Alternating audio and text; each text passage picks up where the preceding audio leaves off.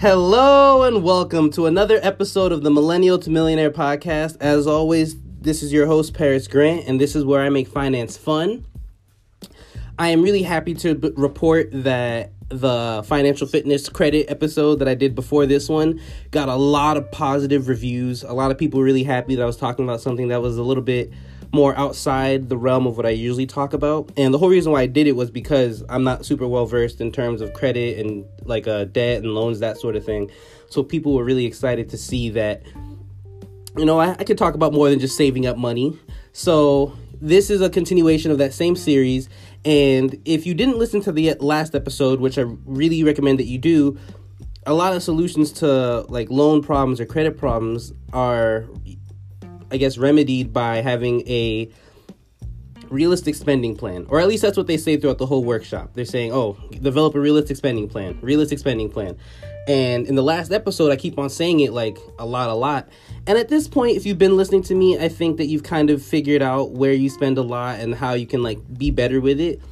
But like I said, even though I might be repeating some concepts, I'm taking what I learned from the workshop and relaying it to you guys in kind of a condensed version. The workshops are held by the National Housing Services, and it's not just in South Florida where I live. They have them everywhere. I'm pretty sure in every state. So if you can find whatever your local National Housing Service Center is, they have financial fitness workshops, and yours might even have more than that. So definitely go check those out. But I went to mine it's been about a week now, and I learned a lot. And I actually have another workshop I'm going to later on this weekend, actually. So after this series is over, I'm going to be moving on to another one. And I might just have for a long time, I might just like be going to workshops and seminars and, you know, these sorts of things, and just relaying that information to you as a way of my self-learning and also being able to relay it to you. So this episode is going to be all about tips and tricks to get you closer to $1 million. That's kind of the spin I put on it, but these are really, realistically, these are just different like tips and tricks that they say to use to develop a better spending plan, better spending habits, and just overall save more money so that you don't have to have any sort of debt issues. So after a quick little ad, I'm gonna get right into it. Thank you guys for listening. Let's just jump right in.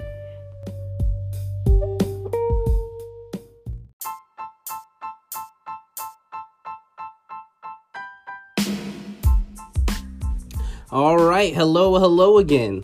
All right, so for those of you who just skip past the intro and the ad because whatever, this episode is all about tips and tricks that get you closer to $1 million. These are different saving techniques that they taught us at the workshop, and I just literally made a list of them, and I'm going to be giving them to you. For the ones that need explanations, I will. For the ones that don't, they're pretty self-explanatory.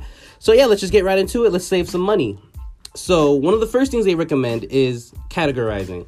So they gave us this whole like a sheet, and they had us fill, like, it's all like different kind of labels, like air conditioning, gas, public transportation, like literally very, very minute different categories. And they asked us to like write in our spending. It was estimates, but they're asking us to write in our spending on each category.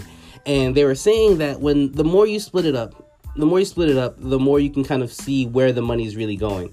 I do talk about tracking a lot, which is something else they recommend, which means I guess I wasn't wrong, as a way to keep yourself accountable and to be able to put it on paper. But when you categorize it, you get to measure it in even better, because what gets measured gets managed. So if you want to have better money management, in addition to tracking when you're spending money or what you're spending it on, try to categorize it as best as you possibly can and try to make it as very like detailed. Like, don't have broad transportation. Say, this is how much I'm spending on Lyft. This is how much I'm spending for a bus. This is how much I paid for gas to get on, to drive my car. Factor in every little thing so you can see every different angle and all the different ways you're spending money. And the more detailed you get, the more you'll be able to see and, hopefully make the certain kind of precautions so that you're not spending too much there. Another really good tip is involving your friends and family. A lot of us don't talk about money a lot. It's a very taboo topic. I actually been reading a lot of articles about like the fact that money is less talked about than sex even, which I guess makes me like more than a porn star. But but involving your friends and family in your budget and your finances gives you a lot more support and a lot more understanding, because we've all been there where we're trying to save money, but then we go out with our friends and then we're like, they're like, let's go buy drinks. And you're like, I don't really want to, but I'm out with my friends right now and I don't want to be like that party, like blah, blah, blah.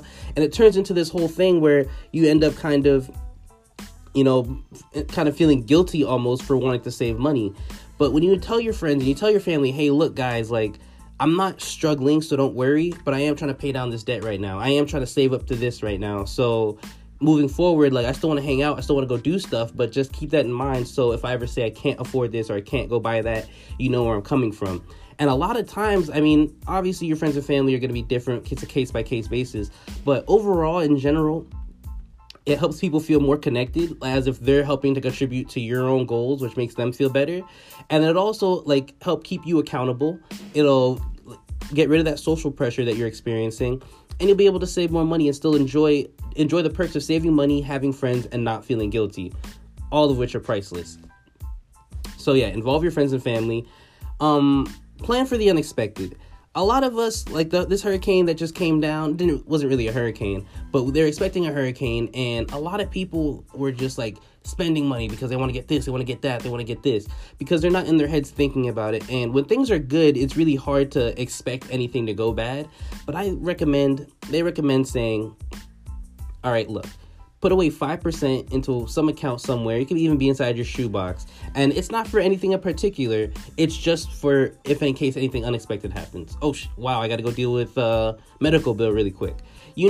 Like less than, I think it's, I usually have it right, but it's almost 70% of Americans could not cover a $1,000 medical emergency. Things like that. But nobody ever expects to get hurt. Nobody wakes up in the morning and is like, I'm gonna go to the hospital today. It just happens. But plan for that unexpected. And they say making a habit out of planning for it will make it so that the unexpected just becomes kind of like a minor inconvenience as opposed to what is happening to my life. All right, next one, clip coupons. A lot of us kind of have like a certain stigma about looking cheap, about getting the coupons. A lot of us get the coupons and just kind of toss them because they're garbage. It's just like really tedious thing to go do. But clipping coupons, and this doesn't actually have to be with actual clip coupons, but it's looking for deals, looking for different ways to save. I don't really eat food from anywhere that has a drive-thru. It's like my personal thing for being healthy, I guess. But I do know that when you go to like McDonald's or Burger King or anything of these places, they'll usually even on the receipt, they'll have something on the bottom that'll say, fill out this quick survey and you get like a free burger on your next visit. And something like that, it's like something that we all see, we just don't care to go do it because like, it's just a burger, I don't really care, blah, blah, blah. But looking for deals like that and acting on them can help you save thousands of dollars. And I'm like one of those people who really thought it was kind of like annoying to be clipping coupons, looking for deals. But in doing so, you kind of like learn how to get the best value for anything. And you'll also save money. And then ultimately, you're only going to look for deals for things that you actually care to go buy. So maybe that burger thing might not really relate to you. You might say, I don't really care. But like if it's a discount for, I don't know, something on Amazon online. I don't even know what people buy anymore because I just buy books at this point. So I don't even know what other people buy. But look for deals. Look for different ways to save. Use Groupons. Find discount codes. They say clip coupons, but I say take it a step further. Spend like a month just trying to not pay full price for anything. Make shopping lists. This is a really big one. Anytime you want to buy something, I recommend keeping it in your cart for 24 hours to 7 days. And the reason why I recommend this is because a lot of us make impulse buys, and I've been there before. You see this thing, it seems really convenient. Why not? I have the money, and you just go do it. And you get it, and it's cool for like that day, but then eventually you're like, but you've already spent the money on it, so you don't really care. You're just like, and it just kind of sits there. And it might have some value later on where you're like, wow, I forgot I bought this. But in that moment, you're not, you don't really need to buy that. But when you make a list, it can help keep yourself accountable and help kind of rein you in so you're not getting too crazy. So whenever you're shopping for anything, 24 hours to a week. And I think by then you'll have enough time to really think, hey, do I really need this in my life? Because if you made it up this point, if you made it this far without it, I think waiting 1 to 7 days isn't going to kill you. Next one, take lunch to work. This is a really good one. I've been cooking a lot more lately, and I definitely see the benefits. Anything you cook at home is probably going to be at least like 2 times healthier than anything you could go out and buy. And also, taking lunch to work is like just definitely a lot cheaper. One of my biggest spending like categories is in like takeout food, just because like when you're out like at school, then you gotta go to work, then you gotta go run errands, you gotta go do all this other stuff. It's just so much easier to go buy some food. But when you cook at home, one, cooking is very therapeutic, so it's gonna make you feel better. Two, you can kind of play around and make it whatever you want. And then three, it's gonna be cheaper. So there's really I don't really think there's any downside to bringing your lunch to work or making your own lunch, creating yourself your own menu, just like meal planning. And it also, it's going to definitely help you save some money there. Stop going out when you don't need to. All right, so I've met a lot of, this is something, I live in Miami, so I'm not sure how it works in the rest of the world. But there was, a point in my life, because I used to be one of those people where, and I see it now even, people even older than I am, or older than I was when I used to go do it, who they'll go out to, some area, downtown, the club area, whatever, and there's no plan, there's no nothing, they just want to be out. It's Friday, let's just go out. There's no plan, there's no nothing. Let's just be out. And they're just walking, chilling, talking. Oh, let's go get a drink over here. And they kind of play it by ear. And sometimes it turns into a good night. Sometimes it doesn't. But that whole excursion just didn't need to happen. You realistically could have just stayed at home, chilled, done the equivalent of the same thing, just not going out. And I don't know what it is. And like I said, I live in Miami, so things might be different where you are. But really think to yourself before you go out anywhere, to the movies, to the club, be like, how badly do I really want to go out? What's the cost of me going out, and what are the benefits? And it might be a little bit that's a pretty economical way of thinking about it. But just really take a step back and really be like, oh, do I really want to go out? Do I really need to go out? Is going out really that necessary? And I think, again, having that inner dialogue with yourself definitely helps, gain that kind of perspective and insight that you need to make better financial decisions, especially. Next one, trade services. This one I thought was really clever, and I don't know why more people don't do it. But it's basically, if you can go do hair and your friend is a really good lawnmower, why are you guys paying other people to go do it? You guys can just go, trade services among yourselves. And it's something I'm starting to see a lot more now. Obviously, I think you have to build that community first where you feel comfortable enough to go do so. But I think instead of searching around for different ways to go get something, look around your friend group. Look on your Instagram. Is there somebody who makes art? Is there somebody who makes crafts? Is there somebody who is handy? And seeing what kind of value that you can bring and what kind of value they can bring, it just automatically just makes, to me, that's what makes the world a better place. That commerce of saying, here's my value, here's yours, and being able to say, okay, your value, well, I can't say somebody's value comes from them being able to do hair, but the kind of value that they can bring is by doing really good hair. Now, you give that person an avenue to be able to express that and do that and cultivate that, and then you get to do the same thing for them. So it's a really reciprocal way of exchanging and a good way to save money, because if you guys don't involve money in that, if it's just a value exchange, you guys both get to save up and you guys both get to add more value ultimately, which I think is the best case scenario.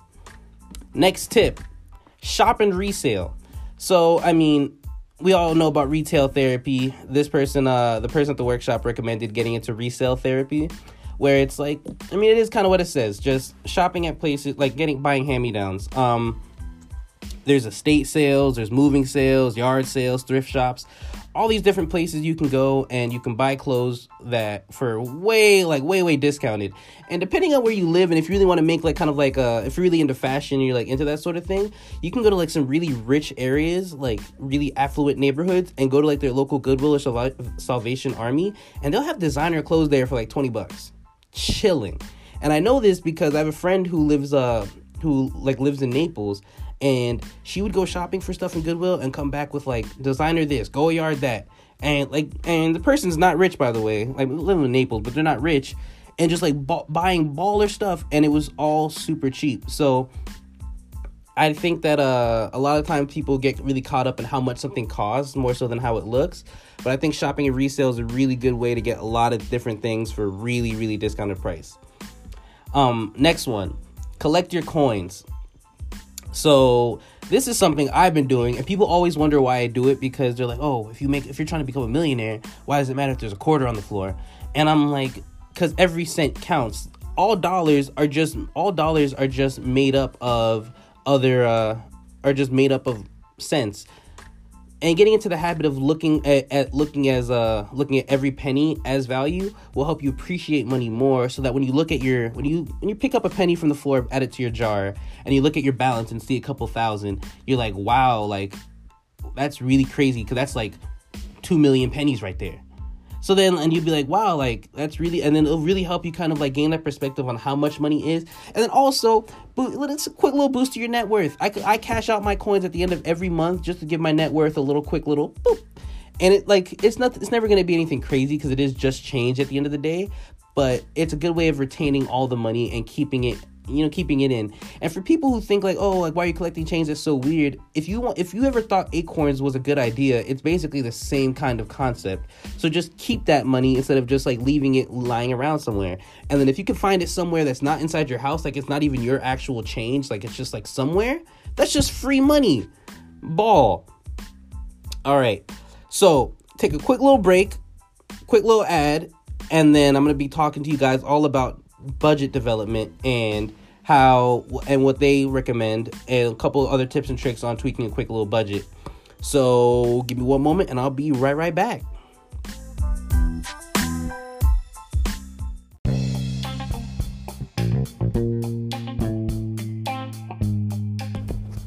So developing a budget. It's something that we all talk about. I've done multiple episodes on budgeting. I'm really big on budgeting. And of course, at this financial fitness workshop, they are too. So thus far, I've basically given you all of the kind of tips and tricks that you would need to make sure that your spending is in order, to make sure you can develop a good money habits and a good money consciousness.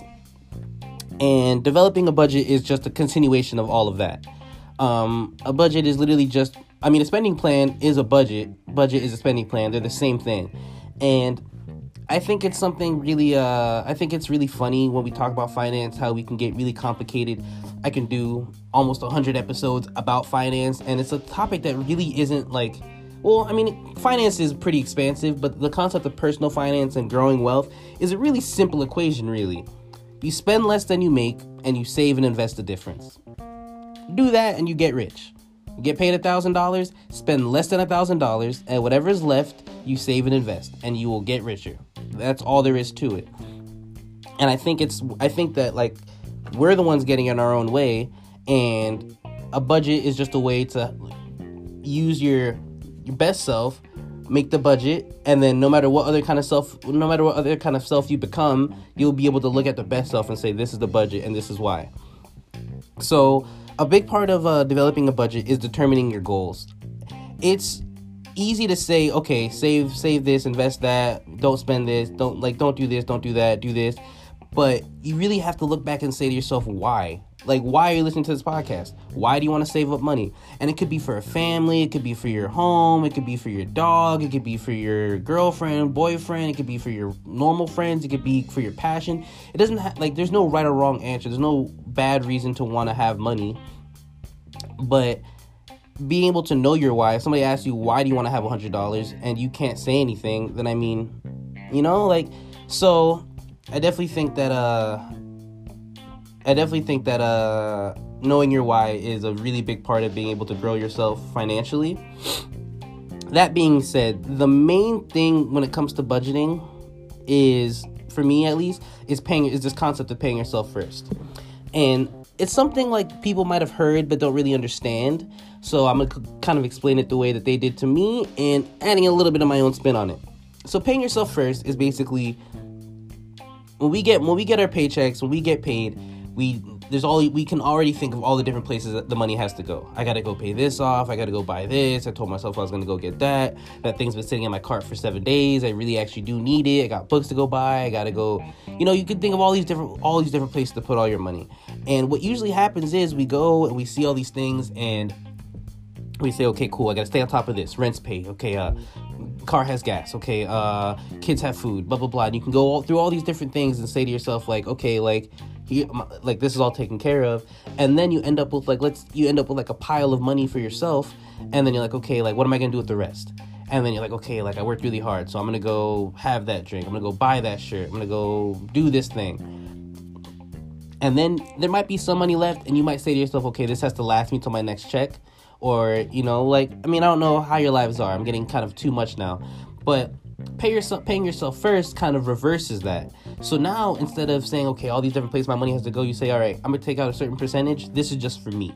Before I do anything else with my money, before I pay my rent, before I pay my car bill, before I buy my food, before I buy my clothes, before I do anything, I'm paying myself first. And I mean, really and truly, it makes sense because you're paying yourself second because you already paid the government first. So you're not even first in line half the time, which is even more reason for you to make yourself a priority and put aside a percentage of your money. It doesn't even have to be all of it. It's whatever you feel comfortable with, but get the saving and investing done first and then see what's left. Decide how much money you want to. I mean, I recommend $500 a month for investing and saving. Personally, I think that if you did that for 5 years, you'd probably be solid. But I mean, I can't tell you how much to do because I don't know how much you all make. But I definitely think no matter what it is, find a percentage and say, I'm going to give myself this much out of every check before I pay anything else. And with that money, you're not going to spend it. It's not for emergencies. It's not for anything you would usually think. It's for your retirement. That's for your life. That's the money that's going to fuel you, and that's the money you're going to live off of when you don't need to work anymore or when you don't want to work anymore. So, yeah, that's a really big part of budgeting. I kind of went backwards a little bit with this one because the categorizing and tracking were more so to do with the budgeting than everything else. But, I mean, I've already talked to you guys a lot about budgeting. So if you ever do want to listen to more episodes about that, you can just scroll down, I guess. I don't know what the framework looks like on whatever you guys are listening to. But, yeah, so we've gone over all the different tips and tricks you can use to better your financial life. We've gone over the importance of a budget and how to tweak it, and we went over the concept of paying yourself first. I think that's about all, and that should conclude today's installment of the financial fitness that you need.